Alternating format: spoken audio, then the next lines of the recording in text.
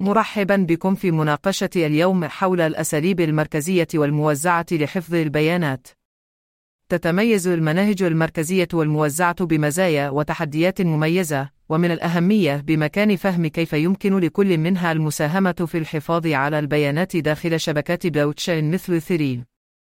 تعمل الخدمات المركزية مثل لإيثريوم كمزود بيانات ومستكشفين لبلوكتشين، يحتفظون بسجلات شاملة للبيانات التاريخية وبيانات الحالة، مما يجعل الوصول إليها سهلا للمستخدمين والمشاريع. يتم تحقيق الدخل من هذه الخدمات كأداة قيمة للمستخدمين الذين يسعون لاستكشاف سجل بلوكتشين والتحقق من المعاملات وتحليل البيانات. يلعبون دورا حيويا في الحفاظ على المعلومات المهمة للمجتمع وتوفير الوصول إليها. تعمل لإيثريوم والخدمات المماثلة كمستودع مركزي للبيانات، مما يضمن بقاء البيانات التاريخية والحالة متاحة خارج الطبيعة المؤقتة لبلوكتشين. أنها توفر واجهة سهلة الاستخدام وواجهات برمجة التطبيقات للمطورين للتفاعل مع بيانات بلوكتشين بكفاءة. تتيح لهم مركزيتها الحفاظ على الاتساق والموثوقية، مما يجعلها جزءا مهما من البنية التحتية بلوكتشين. دعونا الآن نناقش كيف يمكن للأنظمة الموزعة تحفيز الحفاظ على البيانات وضمان إمكانية الوصول بطريقة لا مركزية. تستفيد الأنظمة الموزعة مثل بيدفرس من مفهوم المشاركة من نظير إلى نظير، حيث يتم توزيع البيانات عبر شبكة من العقد. يضمن هذا تكرار توفر البيانات حتى إذا كانت بعض العقد غير متصلة بالإنترنت. يمكن لآليات التحفيز أن تكافئ العقد لاستضافة البيانات والحفاظ عليها، مما يضمن استمرار الوصول إليها بمرور الوقت. هذه الطبيعة اللامركزية تقلل الاعتماد على نقطة واحدة للفشل، وتعزز المرونة الكلية لنظام الحفاظ على البيانات. تتوافق بنية البيدفرس الموزعة بشكل جيد مع مبادئ اللامركزية في شبكات بلوكتشين. يتيح تخزين البيانات عبر عقد متعددة، مما يقلل من مخاطر فقدان البيانات ويعزز إمكانية الوصول إلى البيانات. يمكن أن تشجع نماذج تحفيز المستخدمين والعقد على المشاركة في حفظ البيانات، وإنشاء نظام بيئي قوي ومستدام ذاتيا لتوافر البيانات على المدى الطويل. دعونا نتعمق في مشاريع محددة تستخدم الأساليب اللامركزية لحفظ البيانات.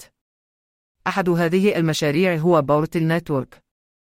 شبكة البوابة هي مبادرة مثيرة تهدف إلى إنشاء نظام نظير إلى نظير لحفظ البيانات. من خلال تمكين العملاء الخفيفين من توزيع حمل البيانات، يصبح الوصول إلى السجل بطريقة مشابهة لواجهات برمجة التطبيقات الحالية. يضمن هذا النهج اللامركزي توافر البيانات بما يتجاوز حدود الخدمات المركزية. يمكن للمستخدمين والمشاريع الاعتماد على الجهود الجماعية للشبكة للحفاظ على إمكانية الوصول إلى البيانات، وتقليل الاعتماد على كيان واحد. توضح شبكة البوابة إمكانية تحفيز الحفاظ على البيانات الموزعة مع الالتزام بمبادئ اللامركزية. يسمح نظام الند للند للمستخدمين بالوصول إلى البيانات التاريخية دون الاعتماد على سلطة مركزية، مما يعزز حل حفظ البيانات الأكثر مرونة ومقاومة للرقابة. مشروع آخر بارز في هذا الفضاء هو الرسم البياني. الرسم البياني عبارة عن بنية تحتية بارزة للبيانات تهدف إلى إنشاء نظام حفظ لا مركزي بالكامل. يسمح للمطورين بالاستعلام عن بيانات بلوكتشين بطريقة أكثر كفاءة ولا مركزية. يتمثل أحد الجوانب الفريدة لا ذكر في نموذج الحوكمة، حيث يتم تحفيز المشاركين على المشاركة من خلال وضع الرموز المميزة والمشاركة في عمليات صنع القرار.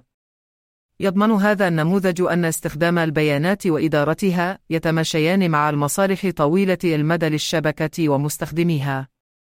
من خلال موائمة الحوافز مع صحة الشبكة، يعزز الرسم البياني نهجا يحركه المجتمع للحفاظ على البيانات، وتعزيز الاستدامة على المدى الطويل وموثوقية البيانات. باختصار، كانت الخدمات المركزية مثل لإيثريوم مفيدة في حفظ البيانات وإمكانية الوصول إليها.